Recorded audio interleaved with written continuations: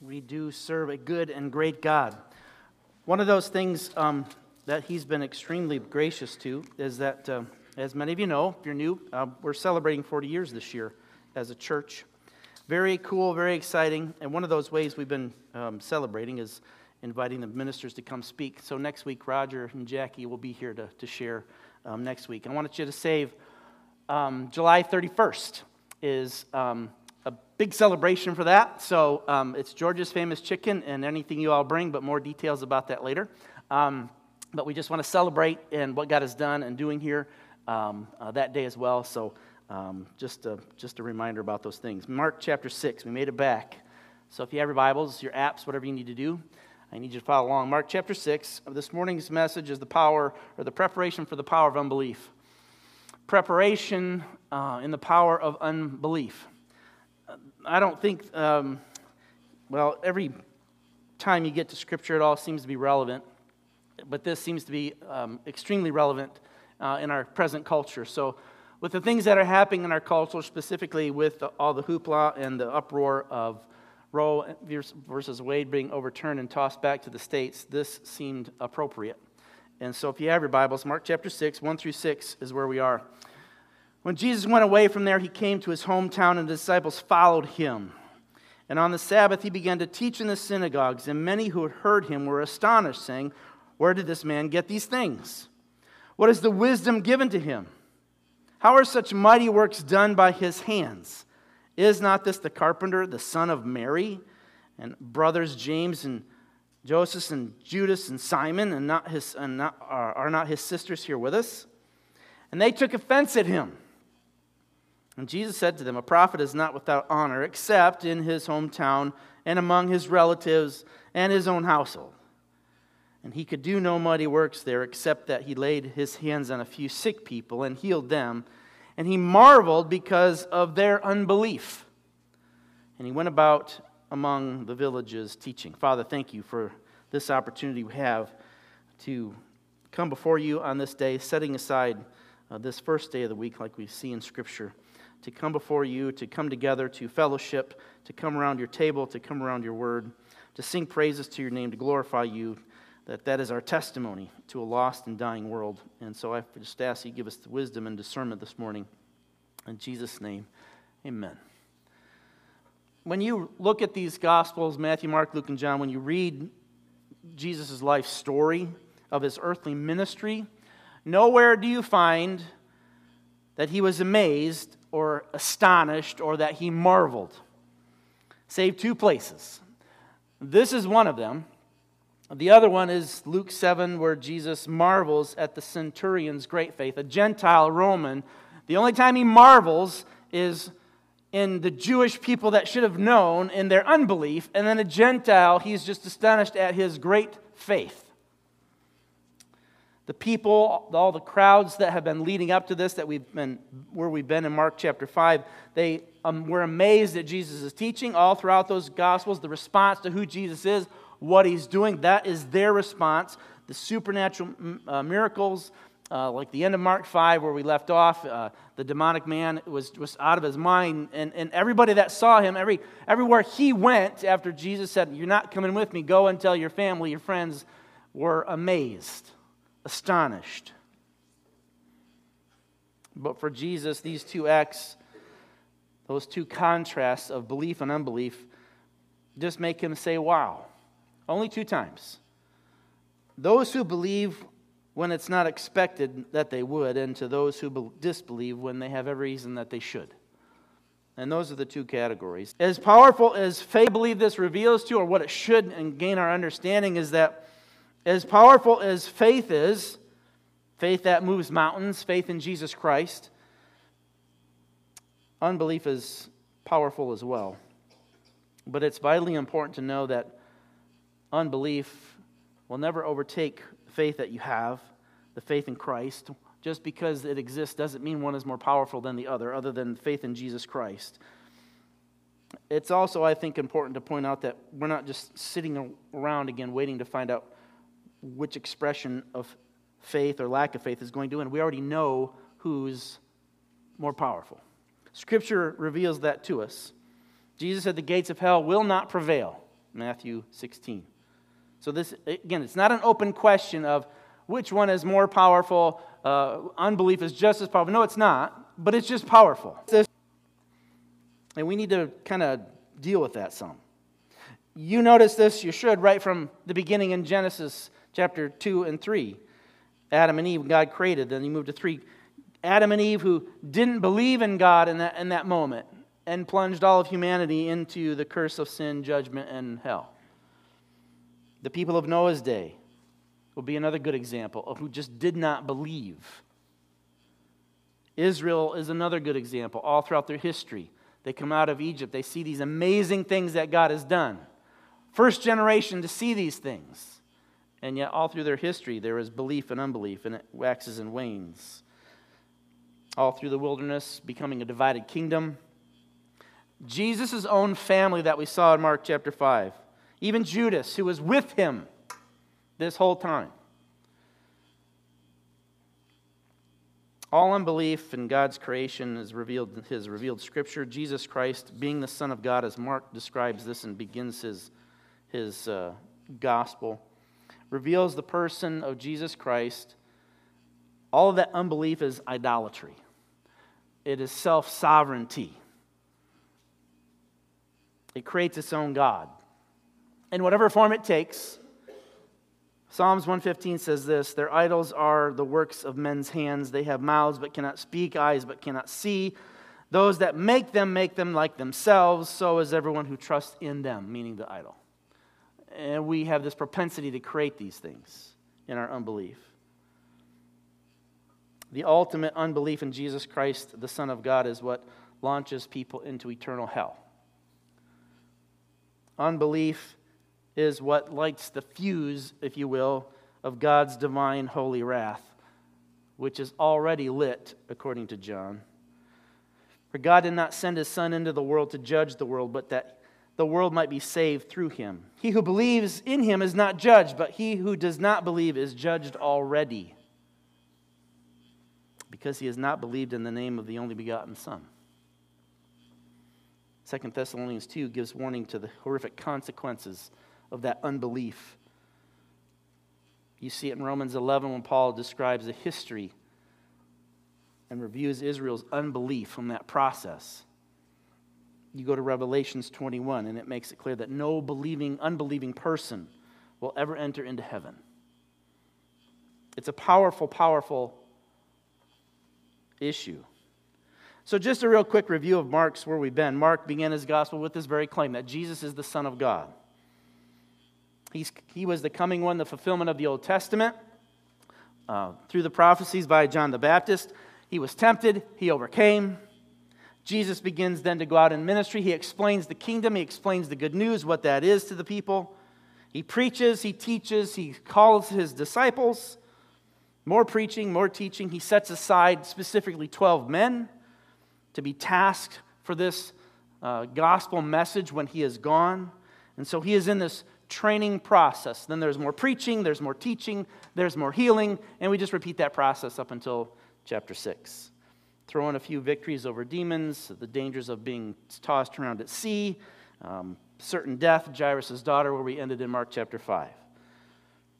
And after all of that, you would think, in all the crowds seeing all these things, that the response would be something just different. But amazingly, most still don't believe. And Jesus asked this very specific question of his disciples in Matthew 16, who do you say that I am? Do you believe? Most thought he was just another prophet. Well, you're like Elijah and John the Baptist, Jeremiah, the prophets of old. That's what people are saying. Most, as you see in John chapter 6, were just along for all the miracles. Follow Jesus and something cool is going to happen. We're going to remember this the rest of our lives. They just wanted the dog and pony show that he was going to roll out. It wasn't about him and who he was. It was the benefits. That was at issue. The superficial people that Jesus taught of the parables of the soils falling on rocks and thorns. That's the issue. Most went away that day that Jesus asked. And he finally gets to the point where he's asking his disciples, are you guys going to go too? Everybody else is leaving because I'm shutting this thing off. Why? Well, part of me believes that believing in Jesus Christ is just harder than unbelief. It's the road less traveled. It's just easier to do what you want to do and how you want to do it and frame your reality the way you want to frame it. It's just easier to do that. Coming to the small gate, coming to the narrow way, just in those words that we use in those definitions, has some kind of restrictive nature to it. At least that's what we think. It's not all what you used to do, and it doesn't really live up to your expectations. The reason that is because God's not going to play nice with your sin. That's really why. He doesn't just dress up evil. He doesn't just skirt around the edges of our lives to make us moral or to make us whatever that is. He completely just eliminates all of that. He transforms you. You are a new creation. The old has died. That's the concept. That's the picture we get in belief. God is going to completely create this upheaval in your life, so much so that Paul says, if anyone is in Christ, he is a new creation. Isaiah 65:17, I will create a new heaven and a new earth. The former things will not even be remembered. That's an upheaval, isn't it? That's a complete transformation of what was known, what was thought of. It's gone. That's the kind of work that he's doing. John's revelation. I saw a new heaven and a new earth, for the first heaven and the first earth had passed away. If that's coming, then the people that are going to be living there have to be fitted differently. And that's what the gospel does. In order to see those glories, you have to be made new. To have the mind of Christ, which when you do, immediately puts you at odds to the world. You are now hostile to what is going on in culture, what is going on in the world. Remember, nobody is neutral. And you, as a Christian, shouldn't be either. So much so that in Jesus' day, the leaders were now becoming openly hostile to who he was and what he was doing. By now, there's these rumbles of this plotting in their minds. How do we get rid of this man? The crowds are still hanging in there. They're still getting the benefits of what Jesus is doing. So they're still kind of out there. And there's too many of them for the leaders just to come open with what they're actually trying to accomplish. And Jesus makes one more trip to his hometown. And this, by the way, will be his last trip. He never returns after this. Why? In part because of their unbelief. Scripture here says he was not accepted in his home. Boy comes back and makes... There were no, hometown carpenter boy comes back and makes good and all of that as he's traveling around for about, Mark 6 is at least a year, maybe a year and a half of his ministry already. If you remember back in Mark chapter 3, 20 in there, remember his family came to him as he's healing. They thought he was out of his mind, if you remember. They thought he was nuts. You know what he was doing. And so we see as the custom was, Jesus would go to the synagogue to preach. He read from Isaiah the first time he was there. And he makes this declaration of who he was. In short, I'll just paraphrase what he read in Isaiah. I've come to set the captives free, to make the blind to be able to see. And on he rolls the scroll back up, he sits back down, and he makes this declaration. Upon this reading, the scripture has been fulfilled. He's making sure they understand that Isaiah prophesied this, and you are all hearing this very moment, this prophecy has been fulfilled. And that would have immediately set them off, at least the leaders. But what do the people do? Prove it. Show us more. Give us more signs. Give us more because I'm not sure yet after all the things he's been doing. And Jesus basically says, yeah, no thanks. No more miracles for you. I am the Messiah. I'm here to preach the kingdom of God to the poor, the blind, the oppressed, those imprisoned. In other words, those who are dead in your sin, and you don't see it in your unbelief. You don't see that aspect of your life in your unbelief, that you are poor, that you are oppressed. And you are just like your forefathers who killed the prophets. Those my Father sent to you out of his great love for you, and you rejected them. And so he reminds them of Elijah, who went to a Gentile widow, a Baal worshiper probably, who says, bring me your urns and fill them up, and as long as I'm with you, you and your son will be fine. A Gentile. He reminds them about Elisha, who healed Naaman, a Syrian, of his leprosy. He didn't do it to any Israelite. And Jesus is pressing the point, because of your unbelief, I sent the prophets to somebody else. Well, you can imagine the response, and you can read that for yourself. It totally hacked him off. They drove him to the city. They pushed him out of the synagogue, and they wanted to chuck him off the cliff. And Scripture says Jesus just walked past them. And so now he's back. That underlying perception of Jesus when he comes home, nothing has changed. He hasn't changed their mind. None of the stories that they've heard of where he's been has changed. Which is interesting to me, because what I believe it says to us as humans in our humanity is the total and complete depravity of our sin when we come face to face with the truth. Isn't that what Pilate asked? That was the very question he asked at Jesus' trial, wasn't it? What is truth? I think that was a very strong, deliberate, probing question, at least in the political context of where Pilate was. I don't think politics have changed much at all since then. So what is it about unbelief?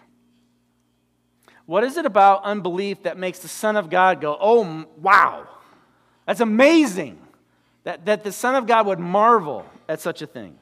What does it do? What does it lead to? For that, you begin in verse 6. So if you look in verse 6, that's where all this culminates. Jesus marveled because of their unbelief. That word just means wonder, amazement.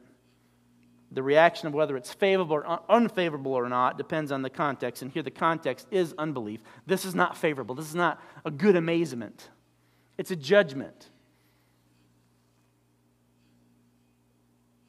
It's the word used in Revelation 13. The whole earth marveled and followed after the beast. It's the same word. Same concept. Or if you go to the Old Testament, Moses. He sees the burning bush. It's the same concept. He marveled when he was amazed by what he saw. So let me give you a couple, 4 principles maybe, of what unbelief does. Here's the first one. Unbelief argues against the truth.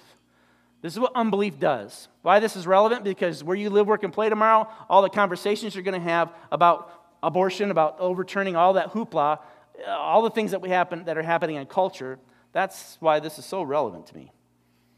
Again, nothing is more telling than Pilate's question. Pilate knew Jesus was telling the truth. He knew he was innocent. He had all the evidence he needed to release him. He doesn't need more information. He doesn't want more information. So how does it argue? How does unbelief argue against the truth? It looks for an escape mechanism. It deflects. And this is what I believe is at the very heart of unbelief. It will go everywhere and anywhere but reality. It'll go everywhere and anywhere to what is so blatantly obvious when it's all just laid out before you. It tries to look somewhere else. It tries to get you to look somewhere else by asking or deflecting questions that people already know the answer to, and that's what you get in verse 2. He began to teach in the synagogues. Many who heard him were astonished, saying, Where did this man get these things? In other words, his teaching. What is the wisdom given to him? How are such mighty works done by his hand? Well, how do you think? Right? Those are irrelevant questions to say, hey, look over here. No one ever had done the miracles Jesus did. Moses even told the people that, hey, remember, someone's going to come looking like me. Look for him. And when he shows up, they don't understand. So Jesus did the miracles of a prophet, but he went further to declare himself God by forgiving sins. Moses never did that. He specifically told them who he was, where he came from when he read Isaiah that day in the synagogue, declaring that it has been fulfilled. And the question that follows, if that's the case, then which part of this do you not understand? What are you not understanding? John 5:36 says this, the works of the Father that the Father has given me to accomplish, the very works I am doing, bear witness about me that the Father has sent me. The very things, all these things you're astonished at, declare that God sent me. I am from Him. John 8:45. Because I tell you the truth, you do not believe me. Isn't that odd? I'm telling you the truth, but you don't believe. I just think that's a very odd conversation. Jesus, however, gives the reason in verse 47 in John 8. Whoever is of God hears the words of God. And he goes on, the reason then why you don't hear them is because you're not of God. He doesn't leave it hanging out there. He explicitly goes after them. Jesus pleads with the people in John chapter 10. If I am not doing the works of my Father, then don't believe me. That seems reasonable, doesn't it? If these aren't the works of the Father, then don't believe me. Basically, I'm lying, so you don't believe a liar. Don't believe anything I say. But he continues, but if I do them, even though you don't believe in the works that I'm doing. If you can't believe in me, if I offend you so much, or the things I'm saying are too harsh, at least try to get past that and see actually what's being done. The whole point is that you may know and understand the Father is in me and I am in the Father. That's a declaration of his deity. That's a declaration that he truly is God. He truly is man.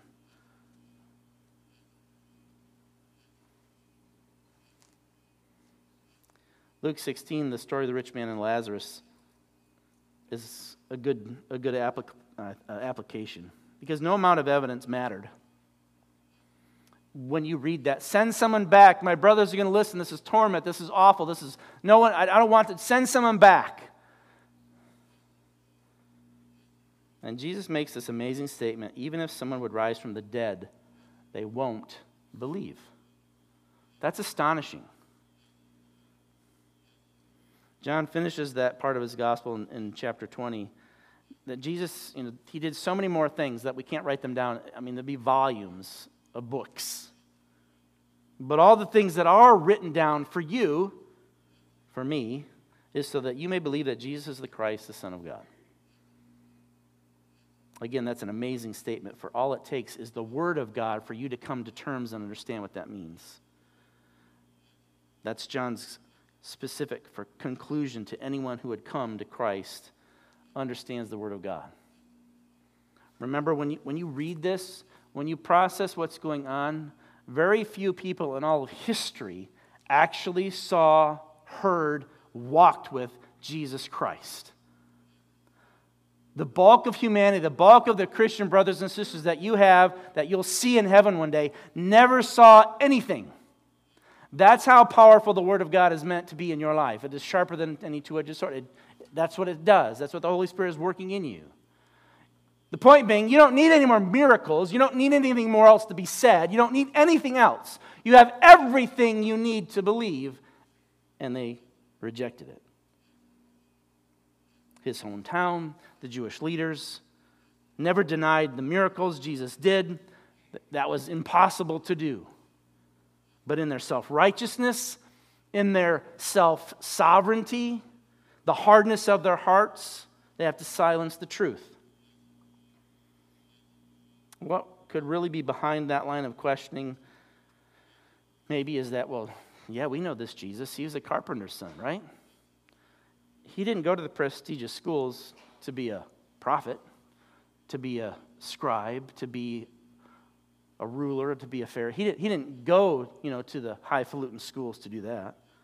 Paul did, if you remember. That's how he describes himself. I did all of that, and he's willing to throw all of that on the dung heap of history. Jesus is an outlier, and he's not going to toe the line of that political elite, which means he can't be controlled. Therefore, if you can't win the argument, here's a second one. Unbelief despises the character of the messenger, verse 3. It despises his character. Is not this the carpenter, the son of Mary? So in our American minds, we go, well, yeah, he's a carpenter. We know that. What's the problem? It's meant to be derogatory. It's slanderous. It's asking lead-in questions, doubt-filled questions that call into question the character of the messenger. See, if you can't win the argument against the truth, meaning you can't dispute the miracles Jesus did, you can't argue with his teaching. They tried to debate him and they got completely roasted. They lost every time. This guy is a carpenter. Again, he's not a leader. He's not a Pharisee. He's just an average guy that we know. We saw him grow up. He's not the Messiah. Matthew says in his account, is not this the carpenter's son? We know Joseph. We knew him. Presumably he has passed away by now. To push the point even further, the son of Mary. Again, we know that. We Americanize that and process that in our American mind.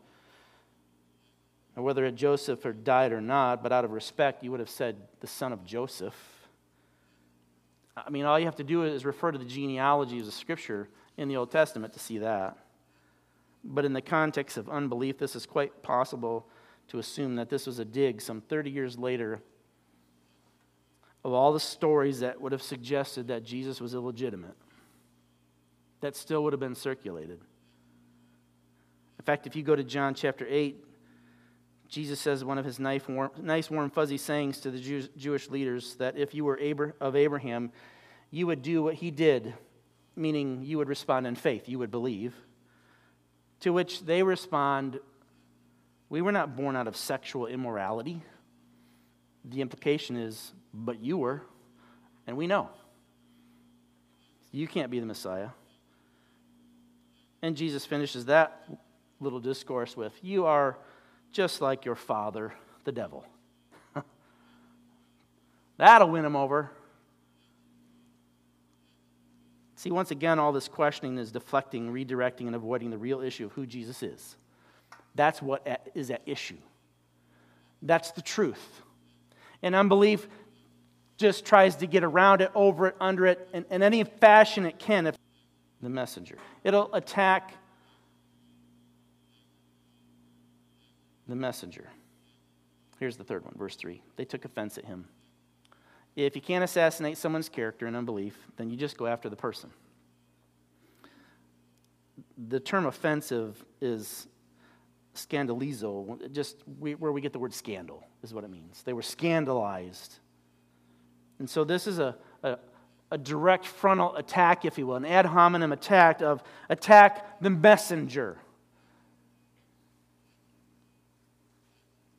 Who are you, dear Christian? Do you think you own and understand the truth? Who do you think you are? As a matter of fact, yes, I do have the corner on the truth, and the corner is Jesus Christ. See, that claim that he is the Messiah, that he is the Son of God, was so far beyond their comprehension. So far what they had been taught and ingrained, warned against. And in part, I kind of understand and feel for them because, hey, we tried this and now we're going off into captivity because we had these other guys. So if he's not it, I don't want to do that again. Matthew 11, Jesus offers a blessing to those who would not be scandalized by him. Isaiah prophesied of that he will become a sanctuary. How does Jesus become a sanctuary? By believing that he is the Son of God.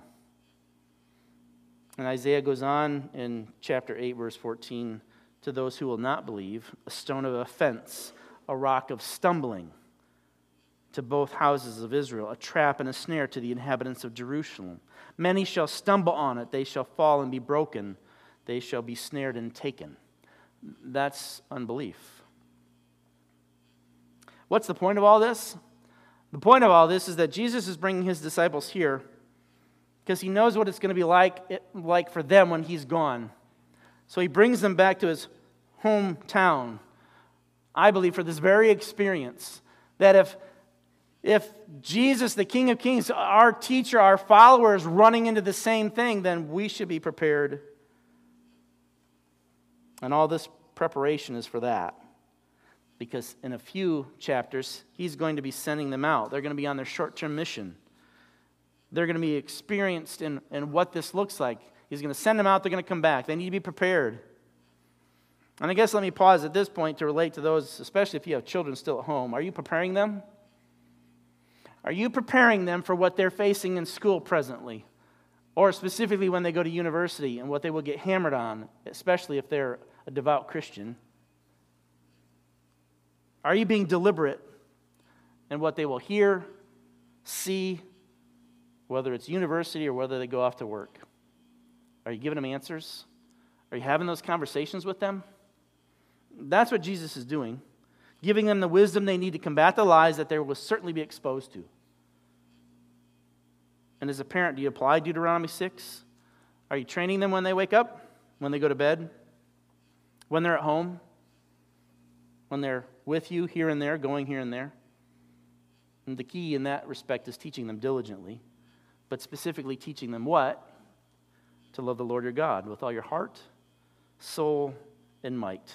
Emotions, will and mind, and obedience. Actions, in other words. And that's what Jesus is doing here to his disciples. It's a grand object lesson, if you will, because he knows the world hates him, John 15. And he's going to send them out, sheep into wolves, right? That always makes me go, really? You told them that? Who wants to sign up for that? This is going to be great, fellas. You're sheep, they're wolves, now go get them. They're thinking, wait a minute, that's backwards. That's not how this works. I don't want to do that. I don't want to sign up for that. But that's what you do. He goes on to tell them, you're going to be scourged in the synagogues. Well, it gets even better, right? They're going to actually beat you, kick you out for my name's sake. You'll be arrested. You'll be taken before political leaders and powers because of me. And you're going to testify them and go to the Gentile nations. See, this is the plan to have the gospel preached to all the known world so fast. That's God's plan. This is how the word gets out. And by the way, it'll be brother against brother, father against son, children against parents. It's raining cats and dogs now.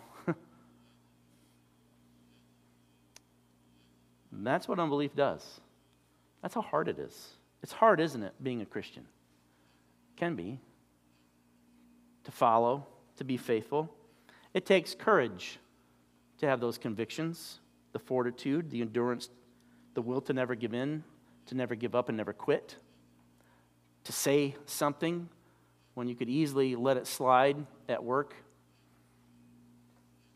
To have the, as we've talked about before, to have the theology that gets you fired.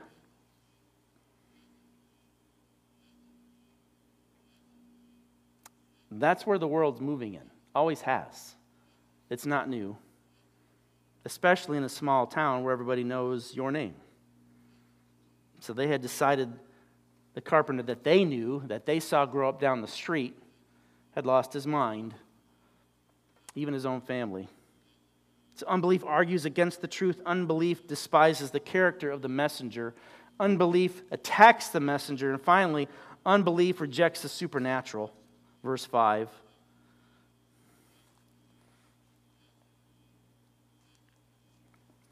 He could do no mighty works there except he laid his hands on a few sick people and healed them. Rejecting the supernatural cuts you off from the power of who God is. You become, therefore, then self-sovereign. You become the captain of your own soul. And in the process, you become the servant of Satan. This is not an issue, as I used to think it is. Well, why couldn't he do things? I mean, he's God after all, right? Why can't he do something? It's not that. Once again, unbelief redirects with such questions.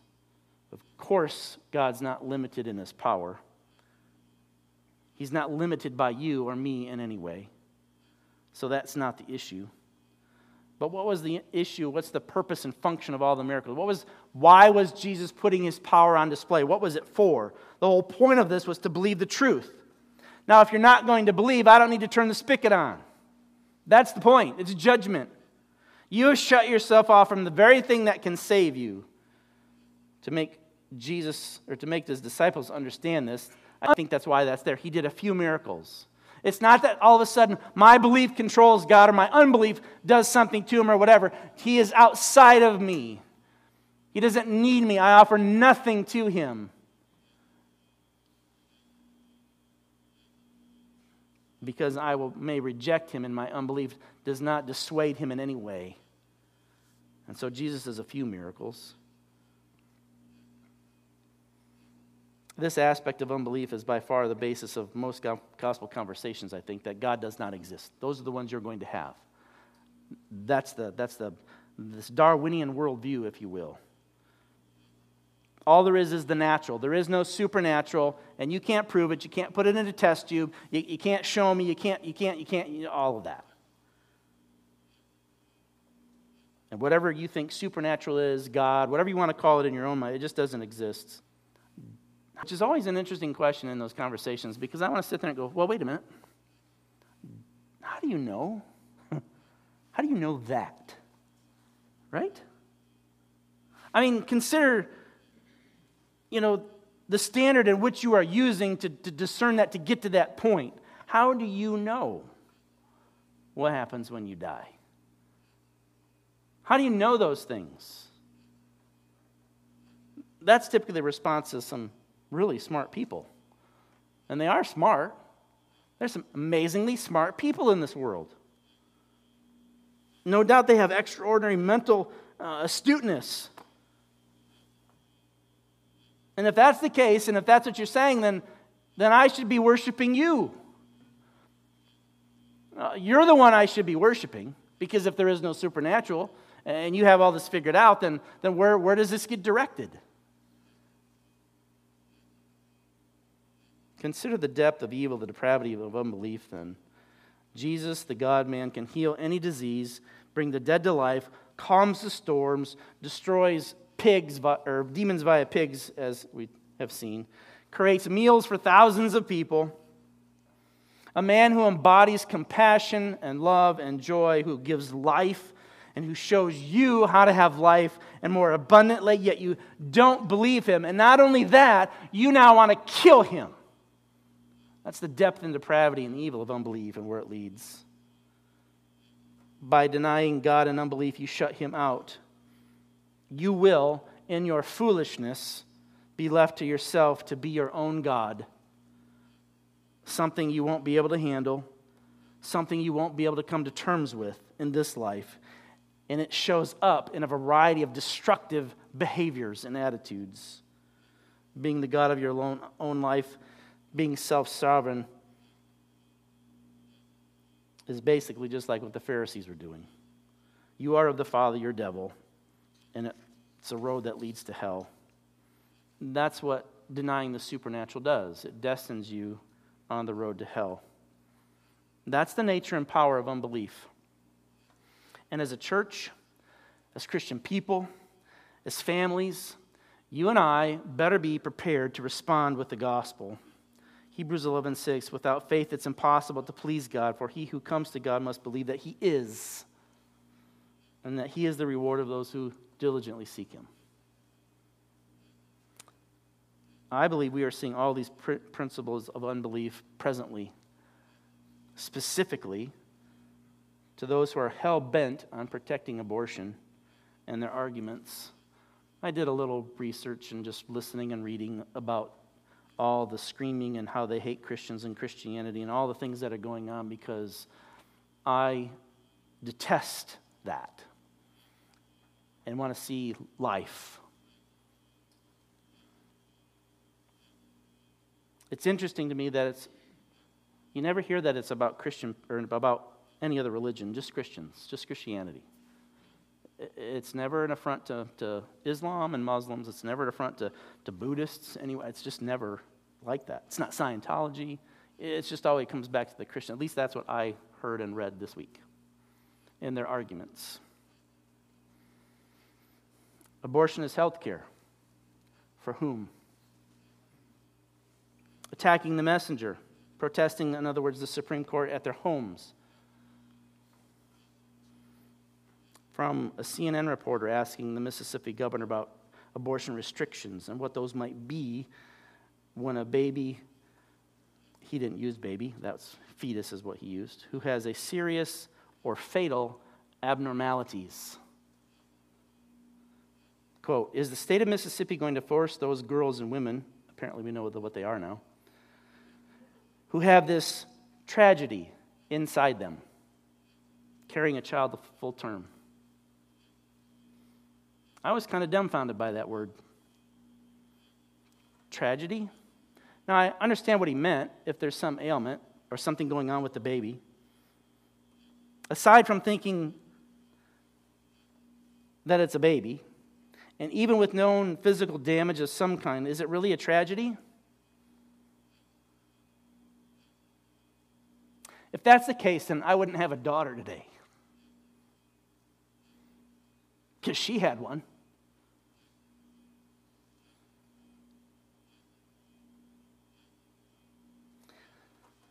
I hope you're praying along with me, and I know you are, that this will be overturned. But are you prepared? Unbelief is a powerful, powerful force. You may not like it. It doesn't matter. It's just the reality in which we live in, a fallen world. Don't expect someone who doesn't believe to act like someone who does. It's just all they know. The only thing that transforms a people, a family, a nation is the gospel. And if you look at that and hear all this and hear all the noise and everything that's going on and you go, what is going on? Why is this happening? And you're just at the end of yourself, it's all because of unbelief. You and I, as Christians who believe, do not respond that way. We trust in a God who is above it all, who uses all of these things in His sovereign glory to bring judgment to a people, to bring judgment to a nation. And you and I have to be prepared with the gospel when those questions happen and come up where you live, work, and play. That's why we're here. That's what's happening. That's what's taking place. Unbelief argues against the truth. It despises the character of the messenger. It attacks the messenger. It rejects the supernatural. In short, unbelief suppresses the truth and destines you to hell. What's the response? Repent. Believe in Jesus Christ. Become a believer by God's grace. And be prepared to give an answer to anyone who asks of the hope that is in you, Peter says. Do you know the hope? I believe you do. I believe God has us right where He wants us in all the stuff that's going on. But it's going to take faithful believers to overcome, to be brave enough to stand up and speak the truth to a culture that's going to scream at you, is going to use all these principles against you. But that's what God has called us to do. Are you up for it? Jesus, thank you for the morning. Thank you for our time to share.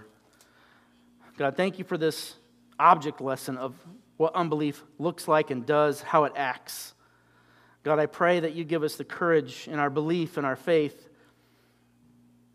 that you would strengthen us, that you would give us the words to speak in those conversations that will certainly come, whether it's around our kitchen table, at family gatherings, at our workplace.